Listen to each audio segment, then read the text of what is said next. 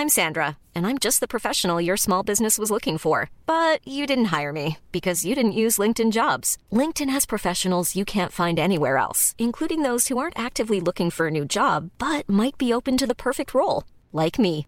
In a given month, over 70% of LinkedIn users don't visit other leading job sites. So if you're not looking on LinkedIn, you'll miss out on great candidates like Sandra. Start hiring professionals like a professional. Post your free job on linkedin.com/people today.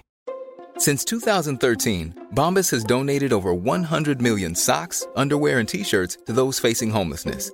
If we counted those on air, this ad would last over 1,157 days. But if we counted the time it takes to make a donation possible, it would take just a few clicks. Because every time you make a purchase, Bombas donates an item to someone who needs it. Go to bombas.com/ACAST and use code ACAST for 20% off your first purchase. That's bombas.com/ACAST, code ACAST. Burrow's furniture is built for the way you live. From ensuring easy assembly and disassembly to honoring highly requested new colors for their award-winning seating, they always have their customers in mind. Their modular seating is made out of durable materials to last and grow with you. And with Burrow, you always get fast, free shipping. Get up to 60% off during Burrow's Memorial Day sale at burrow.com/ACAST. That's burrow.com/ACAST. burrow.com/ACAST. Hello, chickens. This is the fabulous Adam Richard, and I have a theory.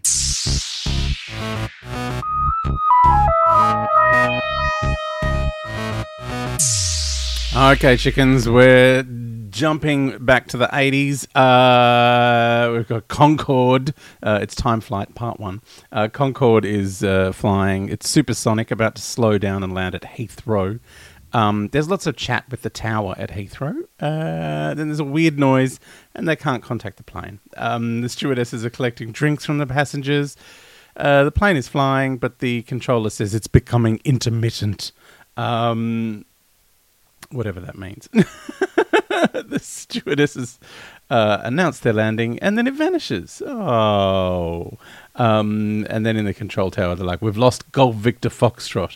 They're in the TARDIS now. And the doctor comes in and says the crew of the freighter have been returned to their own time.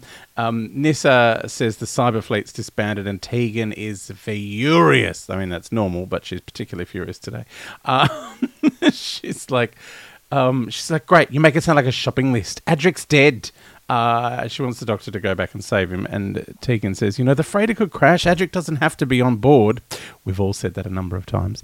And the doctor has, saved people in the nick of time at various times. And the doctor's like, some rules just can't be broken.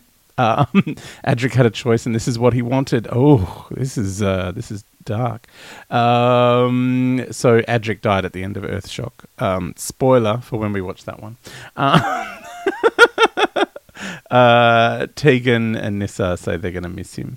The doctor says, I'll miss him too. And he's decided to cheer them up by going to the Great Exhibition at Crystal Palace.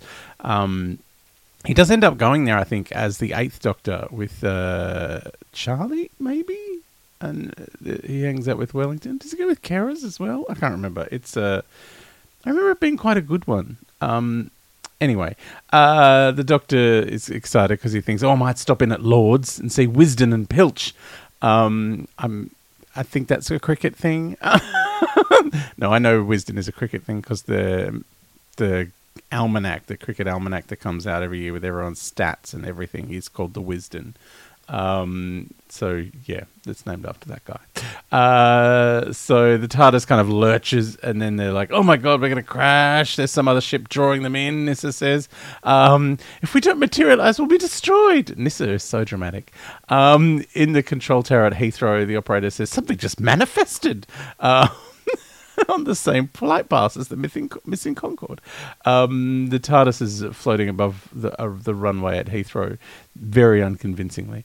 And the doctor's like, we should be somewhere above Hyde Park. And he opens the scanner, and there's Heathrow below them. Uh-oh. Tegan's like, we could be in the path of an oncoming aircraft. Then we're inside one of the terminals at Heathrow, and then an announcement from Air Australia says there's a delay at Heathrow due to the weather. And the TARDIS lands in a terminal building, and Tegan's like, the authorities are going mad. And a security guard sees the TARDIS on one of the levels. The Doctor's busying about the console, and then he runs out. Nyssa says to Tegan, the TARDIS will be perfectly camouflaged here because we're on Earth. And Tegan's like, it's the 80s. Police boxes went out with flower power. The Doctor returns with a newspaper. He says, I don't know what English cricket is coming to. Oh my God, he's obsessed. I love it. The police and the security guards are all arriving, and then we're in an office, and some airport boss is furious about losing an entire Concorde full of people, and he doesn't care about a police box in Terminal 1. Now, this is weird because, like, from memory, Qantas used to land at Terminal 4. And there is no Australian Airlines, so this is all doolally. And then he gets the security boss on the phone to talk to whoever's in Terminal 1. And he's like, I've got VIPs waiting for Concorde in Terminal 3. The tower control guy is sitting in this office explaining what happened when the Concorde disappeared. And the boss of security asks the Doctor, he's gone downstairs now, he's asked the Doctor if he's responsible for the box, and the Doctor's like, I try to be. He wants him to open it up, and the Doctor's like, contact the unit and speak to Sir John Sudbury. So the security boss gets back, and the big boss is on the phone with Sir John, and now the Doctor has full security clearance and is to be briefed on the missing Concorde. Unit. What a way to just skip through all those formalities of arresting people and locking them up and then not believing them for about 2 episodes. It used to happen in the Patrick Troughton days. Like when he went to Gatwick. In the Faceless Ones. Tegan wants to leave and go to the Great Exhibition. This is weird because she's wanted to go to Heathrow the entire time she's been in the TARDIS. She's just like, I want to go back. Now that she's back, she's like, I want to go to the past. Nyssa says something about, it could be cross-tracing on the space-time axis. I have no idea what any of that means. Bless her. I don't think Nyssa does either. Out in the snow, there's some flight crew approaching Concorde, and they've got some special equipment that needs to be loaded on, and then we see the TARDIS being wheeled over with a forklift. In the office, Bossy Boss wants to know why it has to be another Concorde, and the Doctor says it needs to follow the same route, same height, same speed. And he's like, he doesn't seem to believe the Doctor's idea that it flew into a time warp. The Doctor, Tegan, and Nyssa get driven out to the Concorde. Tegan says she saw it once on the tarmac at Melbourne, which she must have been 10 years old because it only came to Australia on demonstration flights in the early 70s. So, she would have been 10, 12. Because apparently Concorde needed to refuel twice to get to Australia. So, and that only had 100 seats. So that is one expensive flight. And I don't think they ever thought it was going to make enough money. So the Doctor, Tegan, and Nyssa go up some rusty old stairs to the plane. While jaunty synthesizer music plays, and they're greeted by Captain Stapley. The Doctor introduces Nyssa and Tegan, but you don't see them because they're too cramped. It's just the Doctor there. He goes, this is Nyssa and Tegan. Somewhere. Then the Concorde takes off and folds up its wheels. Golf Alpha Charlie is scheduled to approach in 4 minutes. That's in the control center. And the Doctor's in the cockpit with the crew. And says, they're like, well, if we do go through like a time warp, like, well, how are we going to get back? He goes, that's what the TARDIS is for. And they're like, really? That box? And he looks chagrined.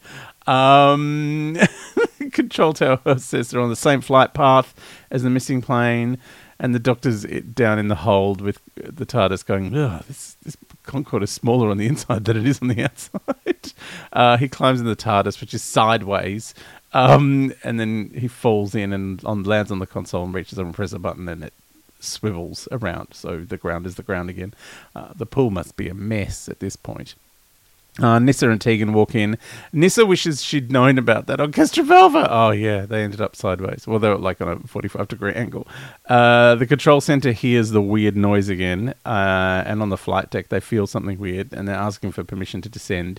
And Nyssa in the console room goes, oh, my God, we're time traveling. And Tegan's like, the road is not going up and down. And the Doctor says, Concorde has flown into the time contour. And then the radiation meter's on alert. The Doctor turns up and says it's centuries of galactic radiation they're passing through. And he says they're 40,000 miles from Heathrow. and the captain hears a message giving permission to descend.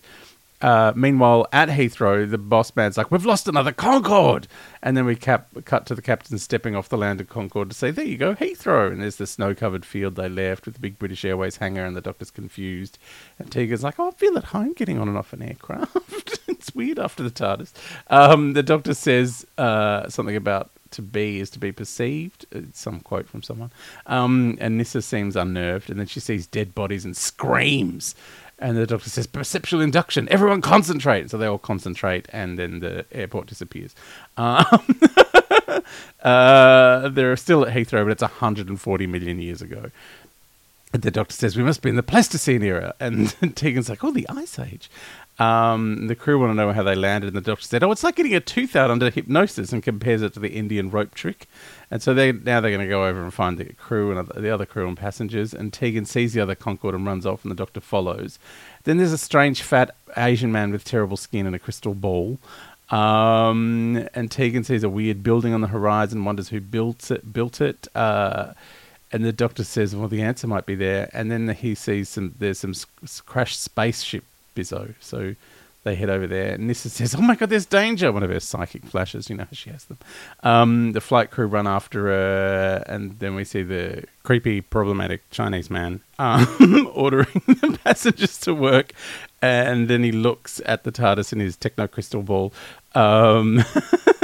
The flight crew with Nyssa see the M4, the freeway, but Nyssa doesn't, and the captain's like, "Remember the Indian rope trick?" And then the road disappears. The doctor's investigating the crashed spaceship, says it's been there a long time, and Tegan wants to get out of there. And one of the flight crew is explaining the Indian rope trick to Nyssa, and when they see the passengers from the other plane wheeling the TARDIS away. So the flight crew see some people they know from the other flight and run over to them, and the other flight crew think they're in New York, and they grab them and to stop them walking away, and then weird blobby creatures appear, and then the guys are gone, and the old flight crew, the other flight crew, just wander off again. The captain and Nyssa run over to see what's happening when the doctor and Tegan arrive, and the weird, scabby, problematic Asian man is watching on his globe thing, and then creatures turn up and surround the doctor, and then there are bubbles, and then it ends. Oh, the bubbles! I was like, I was wondering why we were doing this episode, because of the bubbles from Fury of the Deep. All right, part 2 next.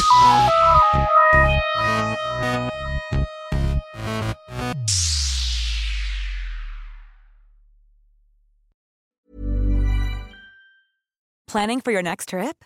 Elevate your travel style with Quince. Quince has all the jet-setting essentials you'll want for your next getaway, like European linen, premium luggage options, buttery soft Italian leather bags, and so much more. And is all priced at 50 to 80% less than similar brands.